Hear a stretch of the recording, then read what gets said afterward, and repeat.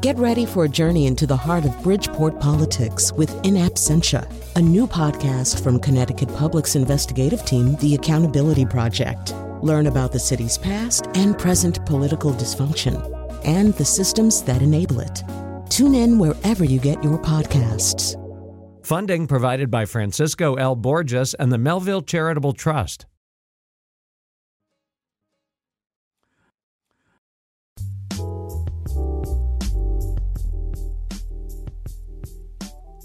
Let me begin with a few words here to kind of put this all in some kind of perspective.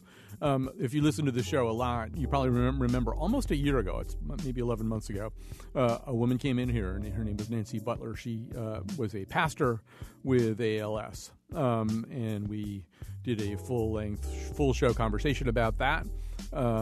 We've re-aired it once since then. And as some of you who listen carefully to the show probably know, I went to that church to find out about Nancy and her ALS, and then I just stayed. And now I'm part of that church, so I see Nancy and her ALS all the time. And one of the things that became clear to me early on was that I was watching several kinds of love story. I was watching the love story between, I'm going to start crying here, I've got to be careful, between Nancy and Greg, her husband, but also a love story between her and her church family, which I'm now a part of, and other kinds of love stories blooming even between people who come in more or less as paid caregivers, and so Nancy and certainly her caregiver, Valerie, another love story. So I was reasonably well prepared for the movie that I was watching to get ready for this show. We're going to be talking about ALS again, but with different people. Imber's Left Hand. This is a movie about a documentary about the painter John Imber, a remarkable painter who also was diagnosed with ALS. This movie is yet another love story. It's a love story between him and his wife Jill Hoy, who's with us today, but also that other same kind of love story of him maybe falling more deeply in love with his friends and the people around him, the people that he wound up painting, and also just discovering an entirely new way of painting. The reason that we're telling you about this is that the movie is going to be shown on Tuesday of next week at Emmanuel Synagogue on Mohegan Drive in West Hartford. Tickets are $12. We'll tell you more about this. It's part of the JCC Hartford Jewish Film Festival. It's a remarkable movie. I really recommend seeing it. It is a love story. It's a story about ALS, and it's kind of an art lesson, too. I mean, I learned tons more about painting than I knew going in here. So we're going to talk all about that today, but we're also going to talk about this kind of mysterious disease, ALS. With us in studio to help with that is Dr. Kevin Felice, a neuromuscular neurologist and a director of Neuromuscular Center at the Hospital for Special Care. He's a professor of neurology at the UConn School of Medicine. Also with us is Ron Hoffman, and certainly at my church we know about Ron Hoffman. He's kind of the go-to guy around here and for miles beyond around here for people with ALS. He's the founder and executive director of Compassionate Care ALS, and the author of Sacred Bullet, Transforming Trauma to Grace While Tending the Terminally Ill. Jill Hoy, I do want to begin with you. I mean, this disease that John had is a disease of subtraction. It just keeps taking away and taking away. But one of the peculiar things, I've seen this with my pastor Nancy, and I see it in the movie too, as it takes away, it does reveal other things. You see John Imber in this movie discovering things about himself, things about what he can do, and even ways that he can express himself on canvas that are kind of new for him. Yeah. John was always someone that once he got some ability under his belt, he was often pushing the parameters of the unknown. So that was his modus operandi, and that is, in fact, very much the state of affairs that ALS puts you in. And in some strange way, he coped, if not throve on it. You know. Yeah. Well, in some minute way. Yeah. And you should tell a little bit of the story. I mean, the documentary needs to be seen to be really appreciated, but he went from a right-hand dominant painter to a left-handed painter and then developed all these other kinds of kinetic adjustments as in fact even his left hand became somewhat less reliable, but really was able to paint right up to his last days despite having a disease that kind of takes everything away from you kinetically.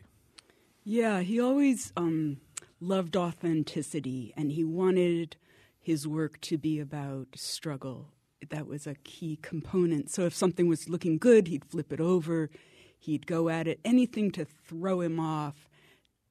And a painting wasn't viable unless that struggle was innate. So that is, as I said, a key component of ALS. And he switched to his left hand, which is basically the first scene in the movie. Dick Kane, the filmmaker, caught that on screen. And he just loved what was happening.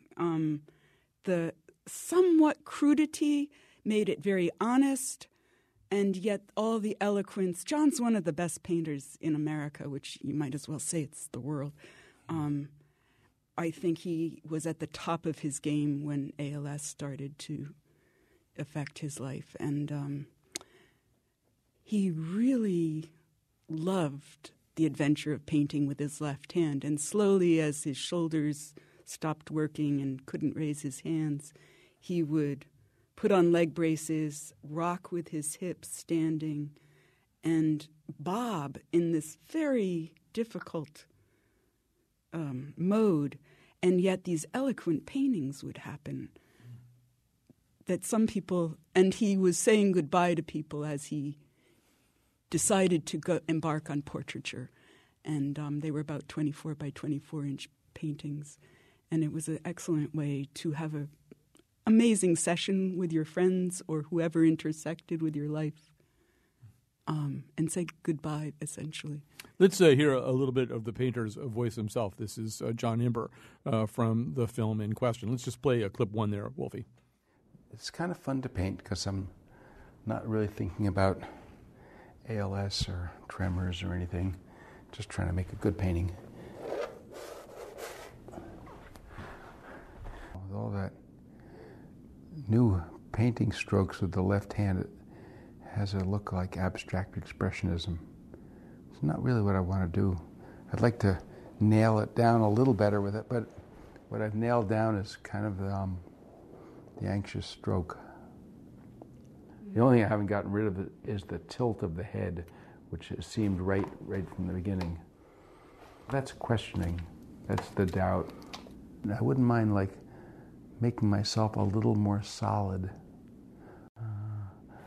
So as I've said that, my thought now is to completely redo the head. Straighten them out, make them look less vulnerable. So that's John Imber. I want you to meet our other two guests here. I also want to tell you that later on in the show, Jay Fishman, who's the chairman of the board and former CEO of Travelers, will be calling in. If you've followed his story, he also, Jay Fishman, is dealing with ALS. So Ron Hoffman, in the movie, something that you say is something that rings very, very true, which is that everybody has to come to their own relationship and accommodation and approach to having ALS. But there's a way in which you say that kind of embracing it or surrendering to certain parts of it can, in fact, kind of open up new worlds. I'm probably not summarizing that very well or paraphrasing it very well, but you can do so much better. Sure. Using John as an example, which was an extraordinary experience for me to witness. When we first met, John was very cognizant of what is this going to look like for me? Not just accessibility, but how will I live the rest of my life?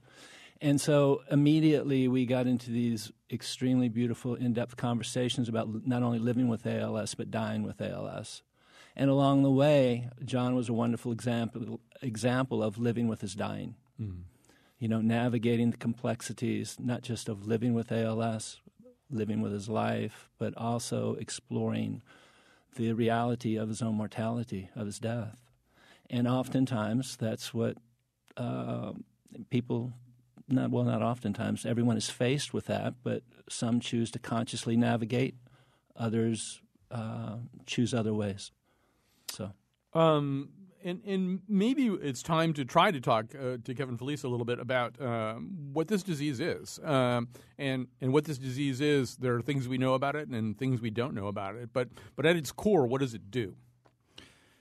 At its core, it's a progressive neurodegenerative disorder that for some reason targets very precious motor cells that are in the spinal cord and in the brain. And these cells are important for all voluntary movement. And their slow deterioration over time is what eventually leads to muscle weakness, atrophy, and unfortunately difficulties breathing and swallowing, which are the major causes of mortality in amyotrophic lateral sclerosis. It's a disorder that, although we've grown to understand more over the last 20 years, certainly since I've started, it still is a disorder that we do not know the exact cause of, number one. And number two, we feel that the sporadic cause of ALS may be multiple different disorders, which makes it more complicated. Certainly our approach, and many clinics in the country's approach, is until we do find that cure, which we do through clinical trials, which we take from basic research, we're going to do everything we can to try to care for patients with a very challenging disease. It's a strange disease in so many different ways, including where we see it is not where it's actually occurring, right? We see it in somebody's growing inability initially to use one or more of their limbs, but it's not happening in their limbs. It's happening somewhere else.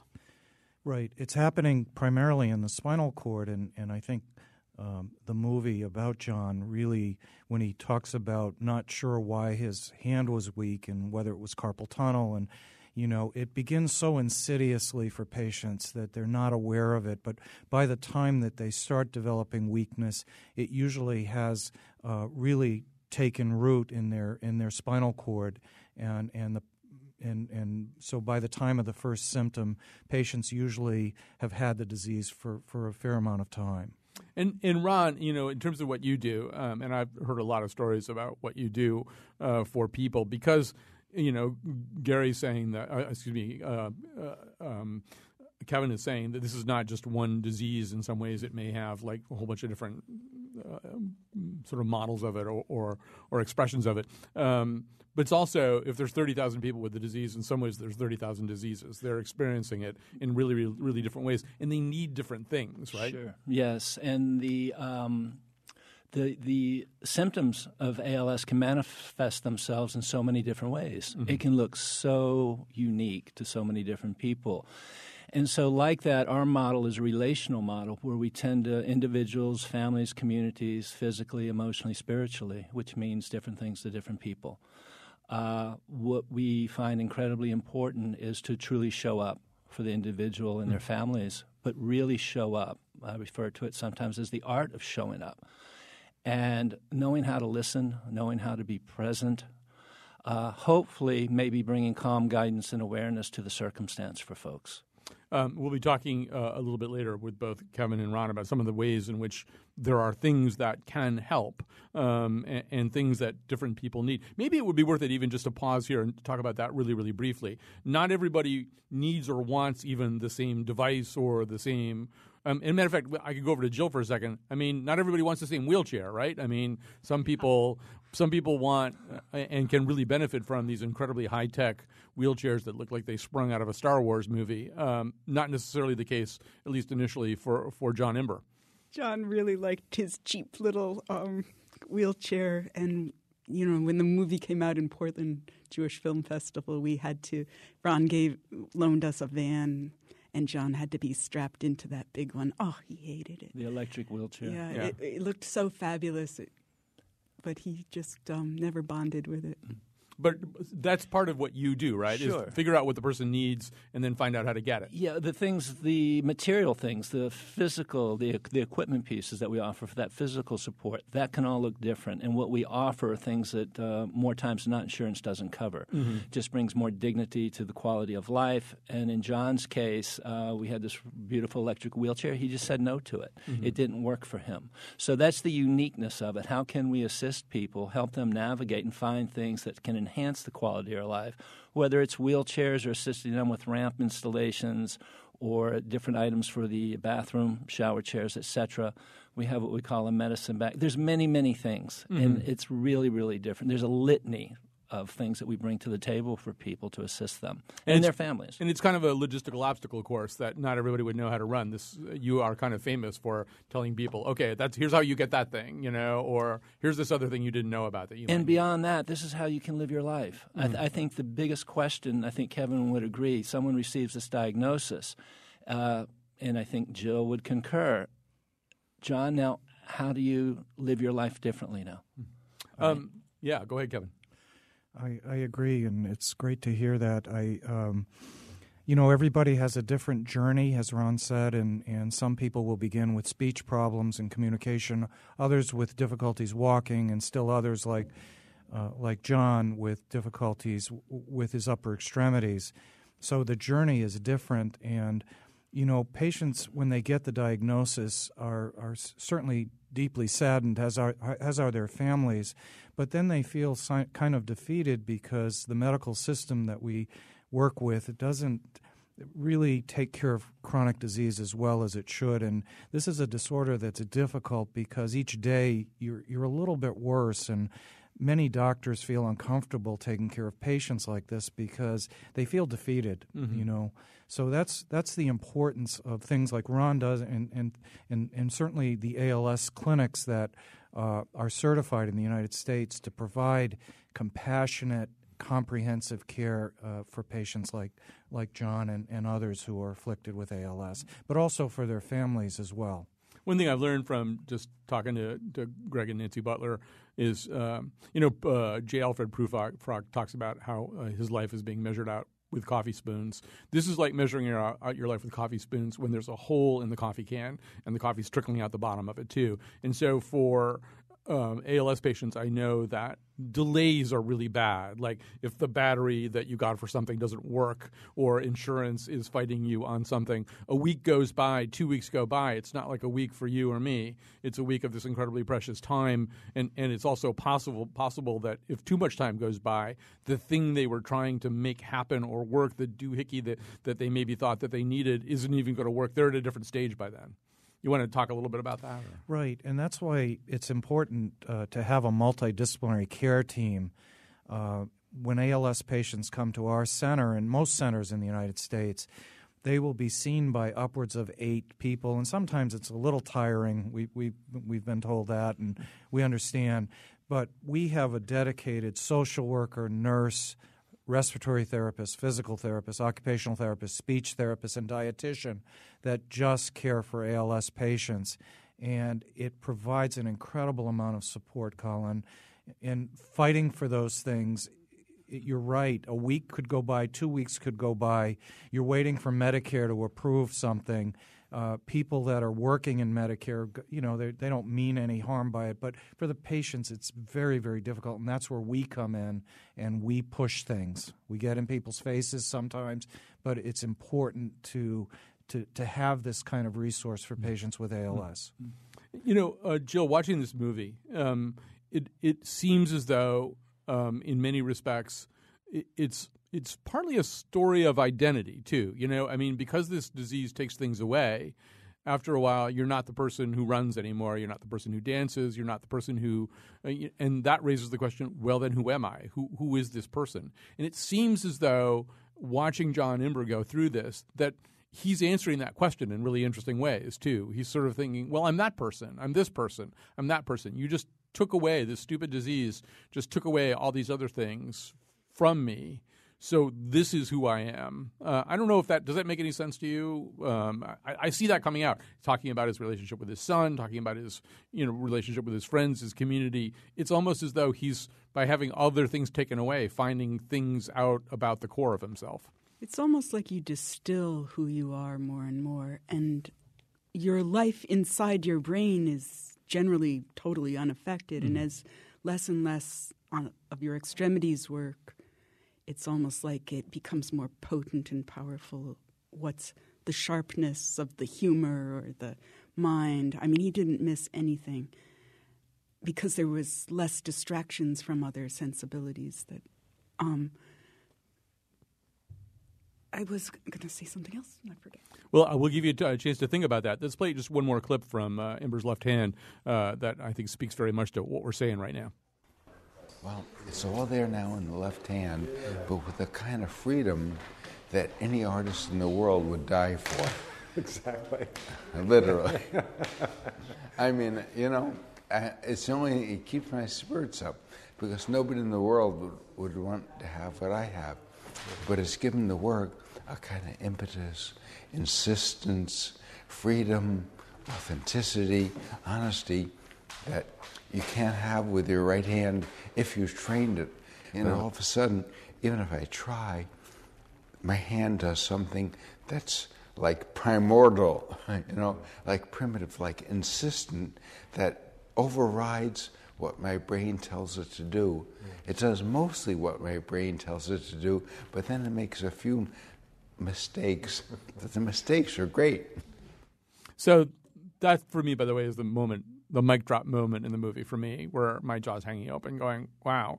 Like I really, and yet you have to be watching him paint to really get this too, and to see what's going on. But Ron Hoffman, this another thing we hear here at the beginning of that quote is his sense of humor, and it seems to me.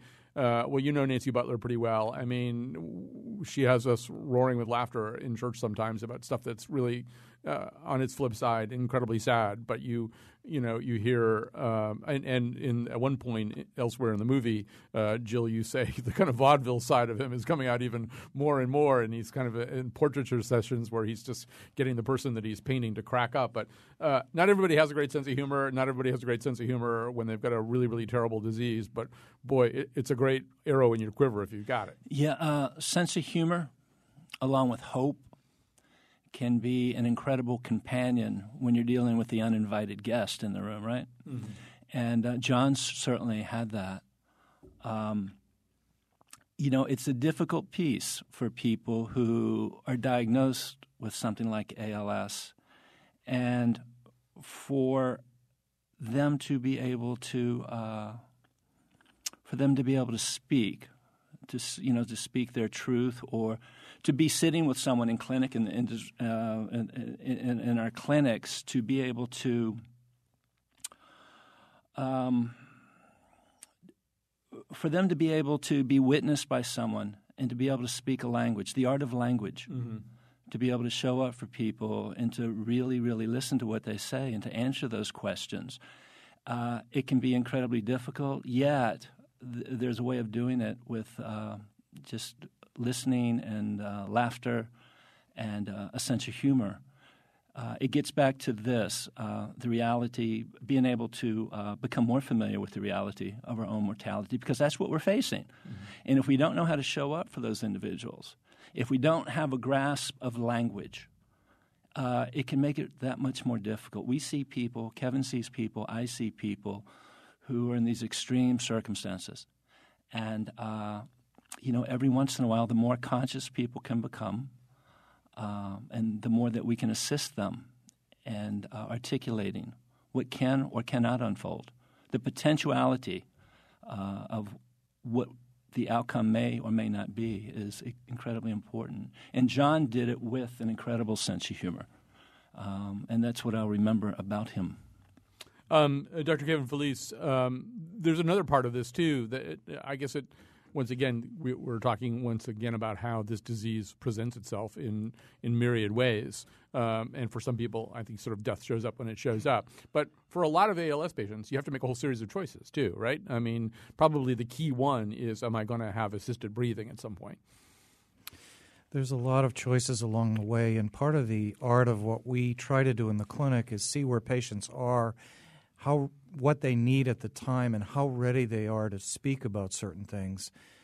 Sometimes patients with very mild disease will want to know all the nuts and bolts right away, and from breathing tubes to feeding tubes, et cetera. And we try to avoid those conversations early on, especially when patients have mild disease, just to kind of get them to accept things as they are at present.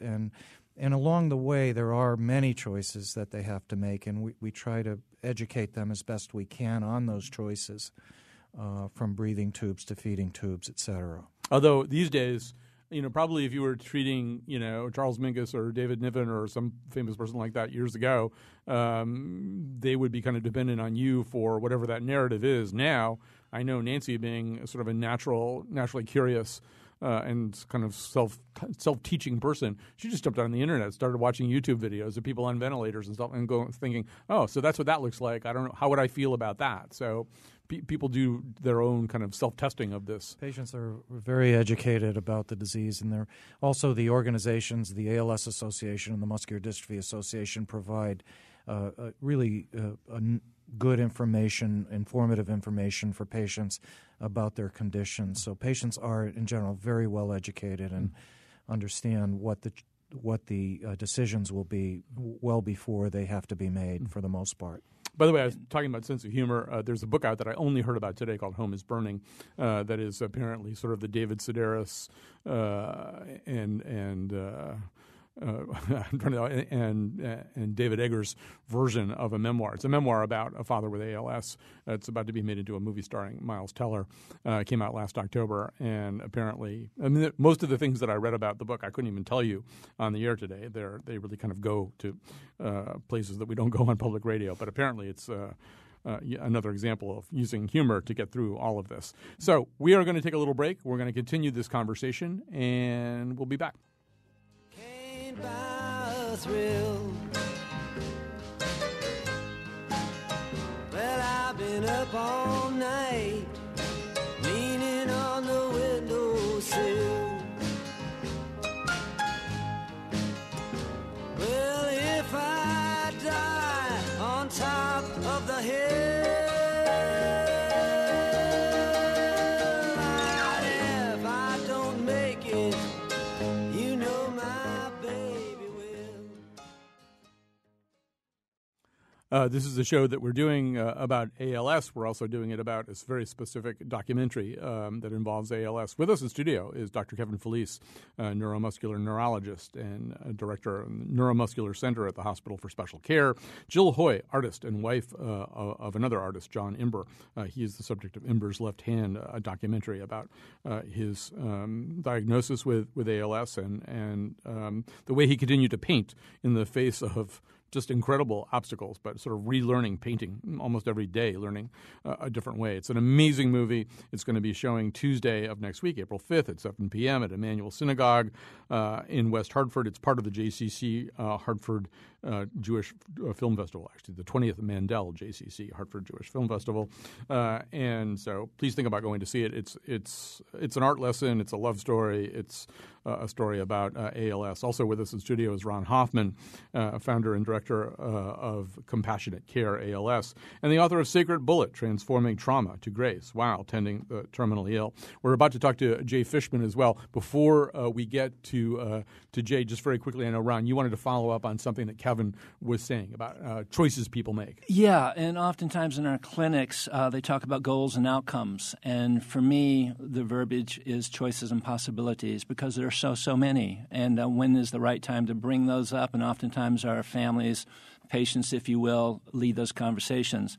But I think the one thing, if I'm attached to anything, and I think it's our responsibility, is to, if we can do one thing for individuals and families, is hopefully bring calm guidance and awareness to these extraordinary circumstances that they face. We're going to add another voice to this conversation. Jay Fishman is current chairman of the board and former CEO for Travelers. He, too, has an ALS diagnosis. Welcome to the conversation, Jay Fishman. Well, thank you, Colin. It's nice to be here with you today. Kevin, nice to be listening to you for the last bit, and you all have the story right. So maybe you could just quickly tell us, I mean, every single ALS story is a slightly different story. How did you discover that you have this disease? Well, I was experiencing bad back symptoms and was doing all the things that one should do when you have a bad back. I was seeing orthopedic physicians and dutifully going to physical therapy, exercising. And in fact, I do have a problematic back, which made the diagnosis even more complicated because problems do evidence themselves in the MRI.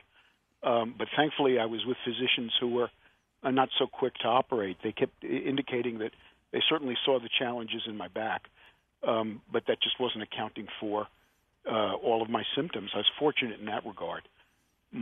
The version that I have is sometimes referred to as axial or core, meaning that the initial muscles that were impacted, actually my kind of abdominal core muscles, also my diaphragm, and so my breathing challenges for me have been leading the way. So it really initially manifested itself as a weak back, an inability to stand up straight for periods of time. My body kept wanting to lean to the right, inexplicably. Couldn't understand it. And finally, after repeated visits to physicians, one of them suggested I visit a neurologist, and that was the beginning of the process of being diagnosed, which wasn't even that easy even then. Kevin, this is not that unusual a story, I don't think. I know it from Nancy Butler. It took a long time to pin this diagnosis down. It just apparently isn't something, Kevin Felice, where you can run a blood test and say, you've got it, you don't have it. No, Jay's course is similar to many patients. They start with a problem in a certain area, and many things that aren't ALS are thought of first. And sometimes patients do have neck issues and back issues and have surgery that unfortunately is unnecessary prior to being diagnosed with ALS. But because it can, as Ron mentioned earlier, it can look like many different things or many different diagnoses. Sometimes it's very difficult to establish the diagnosis right away. And I think Jay has explained that well.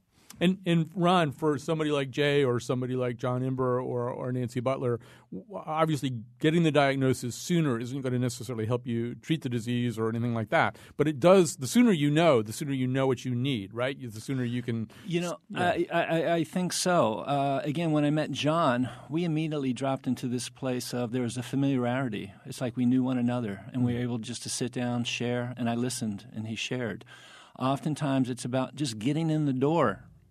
Getting in the door. As a family I met yesterday, the mother had been diagnosed with ALS. She had no interest in meeting me at all. I met her daughters, her husband, and several other people, and they were expressing their concerns. So it's assisting them in navigating, as I said before, the complexities of living with this illness. What do we need to do? Some people are completely lost. And there's so many circumstances that arise, and the questions and the fear. And if you can imagine receiving a diagnosis such as ALS or otherwise, the incredible experience of receiving such news, that's a traumatic experience. Mm-hmm. And so how do we tend to that? It's so much more than physical stuff, than equipment.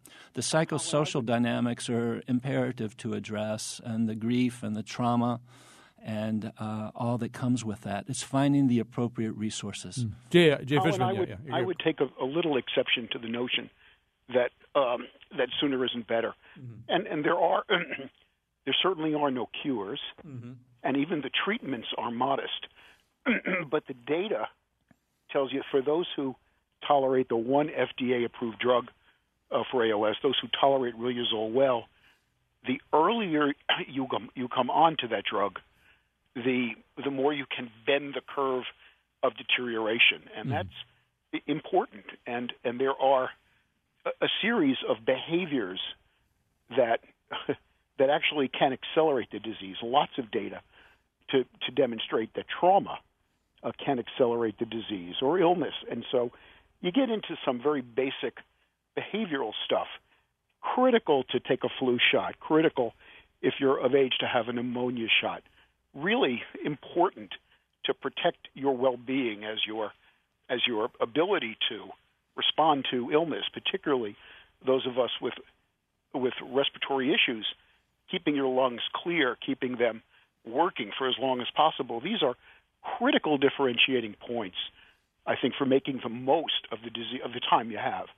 So I'm actually an advocate of the sooner you know, the more impactful you can be. That makes sense. Yeah. Did you want to say something, Kevin, about that? Jay's right, and also to avoid unnecessary procedures, as sometimes the diagnostic approach and testing for different neurologic disorders can include invasive procedures like muscle biopsies and all types of surgeries, and so it is important to get that diagnosis as soon as possible, and And that's why getting people in the hands of a neurologist or neuromuscular specialist early on is a really important first move for other physicians out there. And also bringing in maybe integrative type therapies or treatments. I agree with Jay. I mean, diet is incredibly important. But at the same time, we all do not have the same capacity in navigating all this. Some people are so incredibly traumatized by the experience and they may be completely shut down. Others have the wherewithal or the resources or the ability to educate themselves, the willingness to go online or not go online because there's a great deal of drama in the world. But it's finding the resources and the individuals that can help us navigate, that will take the time to sit with us, because it obviously can be incredibly frightful. I think this is also a situation where, because your mind is pretty clear, you get to make a bunch of choices. There are hard choices, there are unhappy choices, but you decide what you're going to do with the time that you've got and the resources you've got and the energy you've got. For Nancy Butler, there was a point where she's pretty far along in the disease and was already pretty far along in the disease, and she announced to all of us that she was going to fly to Minneapolis and give a speech to a bunch of other Christian ministers, and like the whole congregation, our mouths kind of hung up. You're going to do what? You're going to go in an airport? You're going to get you cold? You're not going to do that. But she did it because that's like what she had to do. And she's a wonderful example of someone who's living her life. Yeah. It's imperative. And again, oftentimes people need that motivation and just some guidance. And this is how you can do this. And John, the story about John is just an incredible story. And it shows a person whose spirit is not being put down by his disease, and it's wonderful to see that. But some patients never accept the diagnosis or the condition that it's or the things that's it's caused, and we have to, as in the clinic, and family members have to deal with that as well, and so those are tougher situations for us, And Jill, this is something that comes out in the movie, right? That he's ultimately, I mean, at least by the time we meet him in the movie, it's like, okay, I've got this disease. What is this disease? What am I going to have to do? I mean, there isn't any question for him that he's got the disease. And then it's more a question of, what do I do now? Yeah, and needing to talk about death and dying was a distinct part of John's grappling. And what I am struck with by both Ron and Kevin is not wanting to overwhelm the person, but to be there in the moment where they are. And now you need this, or now this person wants to talk about death. They didn't last week. What you may need in that moment really varies in spirit as well as the grass, nuts and bolts of machinery.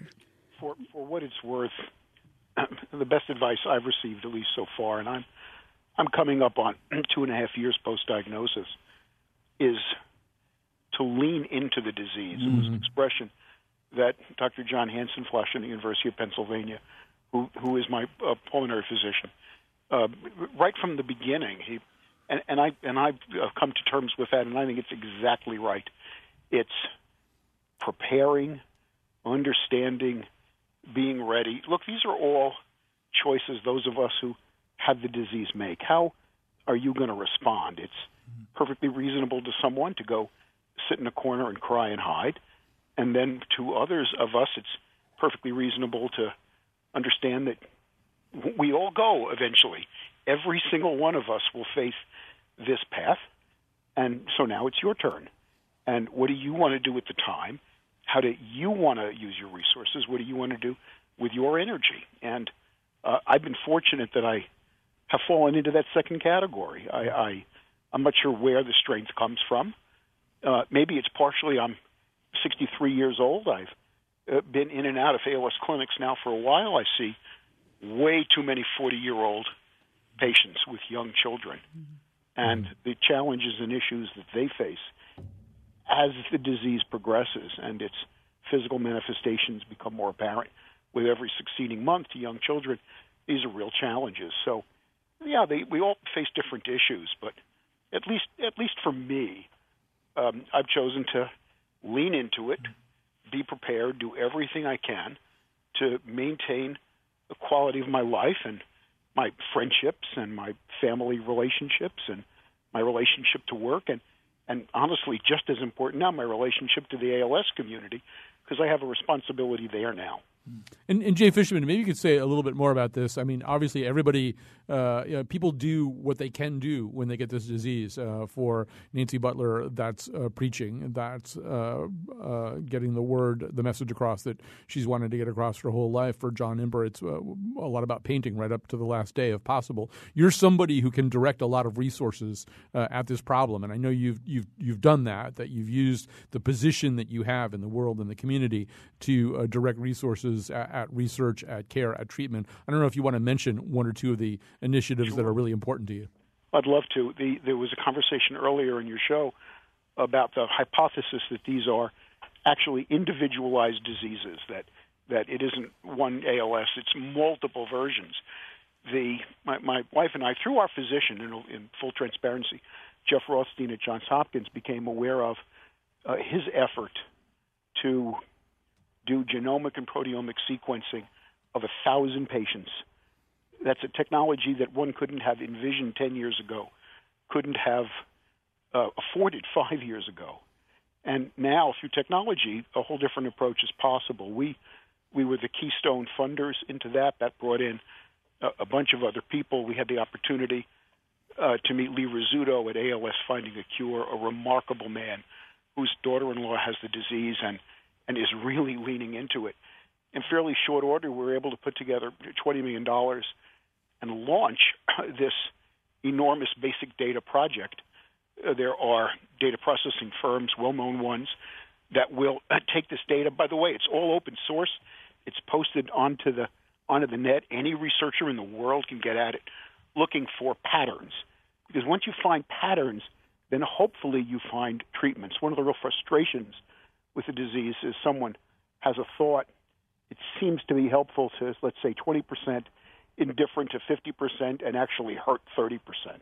And so there's a whole question of how does one proceed when you get those kinds of divergent results. And so this project is off and running.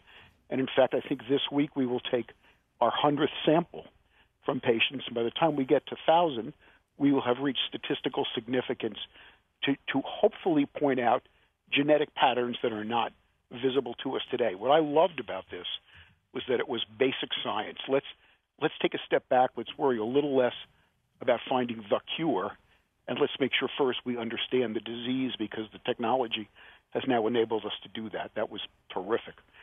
As I began to engage in the community, I became aware of how woefully inadequate the care for current patients is and how difficult and frustrating it can be. And one of the biggest things is losing one's voice. I'm fortunate that at 2.5 years I'm not dealing with that yet. I will at some point, but not yet. And when you watch people lose their voice, their inability to communicate to their kids, their loved ones, it's heartbreaking. We became aware of a fellow up at Boston Children's Hospital, John Costello, who was probably the leading technologist in, I'll call it generically, voice banking, in recording your voice before you lose it, so that when you have to rely on technology to speak for you, it's your voice and not a GPS voice, not a car system voice. The wonder of that is that it's a process that is actually very hopeful, not to cure the disease, obviously, but in those early days when you have a sense that there's nothing you can do for yourself, that's just not true. Start recording your voice. It's not expensive. It's easy access technology. And I've seen family members do it in group, and it's therapeutic and positive. And then once that inevitable loss of voice occurs, people will look back on the experience of that voice banking, and it's good. It's really good. Keeps you connected. So we've been important. People see me on the street now. They walk across the street. I'm in shameless fundraising mode. My own resources, and anybody else who can help. And fortunately, my business career being such, many people have been helpful. We've now contributed or raised for John some $6 million, and that's kind of off and running. Right, that's not chump change. All right, Jay Fishman, I know that we promised you that you'd be able to go at 1:50, so we're going to take a break here and regather ourselves and finish up this show. But Jay Fishman, thank you so much for joining us today.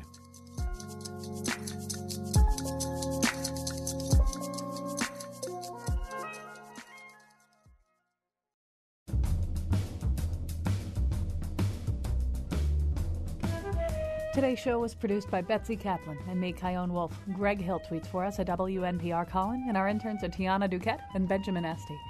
Thanks to Bill Curry for introducing us to Jill Hoy. For show pages and news articles, go to our website, wnpr.org/Colin. On tomorrow's show, the strange genius of Buckminster Fuller. Now, back to Colin. All right, we are back. Our time is limited. I know that there are lots of other questions, and we won't be able to deal with all of them. But before we run out of time, I wanted to ask Dr. Kevin Felice. There's got to be a bunch of people sitting out there listening and thinking, what about Stephen Hawking? How come he's had this like forever? Kyone Wolf has a relative, I think, who's had ALS for something like 40 years and still isn't on a ventilator. We said maybe this is a whole bunch of different diseases. For some people, it doesn't seem to be quite the quick death sentence that it is for others. No, and the problem is that one of the first questions patients ask you is, how long am I going to live? And we don't have a good answer for them, even though most of us have experienced this doing this for 25 years, because for some folks the disease sometimes plateaus, and as it did for Dr. Hawking. We have patients today that I first saw in 1990 who are still with us and doing fairly well. It makes it difficult to, we try to provide that information to patients and let them know there are people that do survive a longer period of time, and we don't know for sure if that will be you, but it makes it difficult sometimes to counsel people on when certain things are going to happen to them. Kevin, also, before we run out of time, one of the other mysteries of this is that obviously there's some smallish genetic component here, but there also seems to be maybe some kind of environmental component. We do know that if you're in the military, your risk of getting this disease seems to go up dramatically for reasons that we don't necessarily comprehend beyond that correlation. You're right. Approximately 10% of patients have genetic ALS. And the rest are sporadic, but even those sporadic cases sometimes will have abnormalities in certain genes that predispose them to ALS, number one.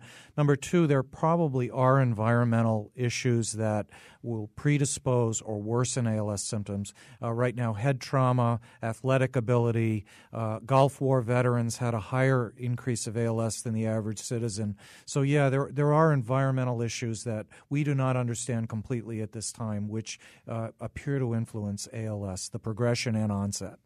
We have like a minute left. So, Jill Hoy, one thing, we were talking about the voice banking before, and it leads to a very funny scene that we can't actually quote directly from the movie, Ember's Left Hand, where John is thinking about phrases that he might want to record so that his voice can say them later. But in his case, he didn't actually really lose his voice anyway, right? It dropped to was a whisper, or I'd say he pretty much lost his voice. Yeah. It did end up being very difficult to decipher. But there were those of us who could, or people, he had an painting assistant who somehow, against all odds, knew what John was saying. Yeah. There's slurring and lung capacity issues and stuff, but you can sort of understand. And Ron, you were saying not everybody winds up doing the voice banking thing or using the voice banking thing. No, and it's a wonderful thing. John Costello is extraordinary. He's a friend and colleague. But no, everyone doesn't, end up using it. It's not available to everyone. How do you get everyone there? Mm-hmm. But what's most important is I've met many people who've never completely lost the ability to speak. That's the piece of this illness that a lot of people don't understand. Just like many people still think that you lose all your cognitive abilities. You don't. There's something called FTD, so frontal temporal dementia. So it looks uniquely different. our work is about walking side by side with folks and just attending to them as best we can. All right, we're going to have to stop there. I want to thank Dr. Kevin Felice from the Center for the Hospital for Special Care, Jill Hoy, artist and wife of the artist John Imber, and Ron Hoffman, Executive Director of Compassionate Care ALS. Thanks to Jay Fishman for joining in, too. Thanks for my great producer, Betsy Kaplan, a nurse. Good to have a nurse for your producer with a show like this.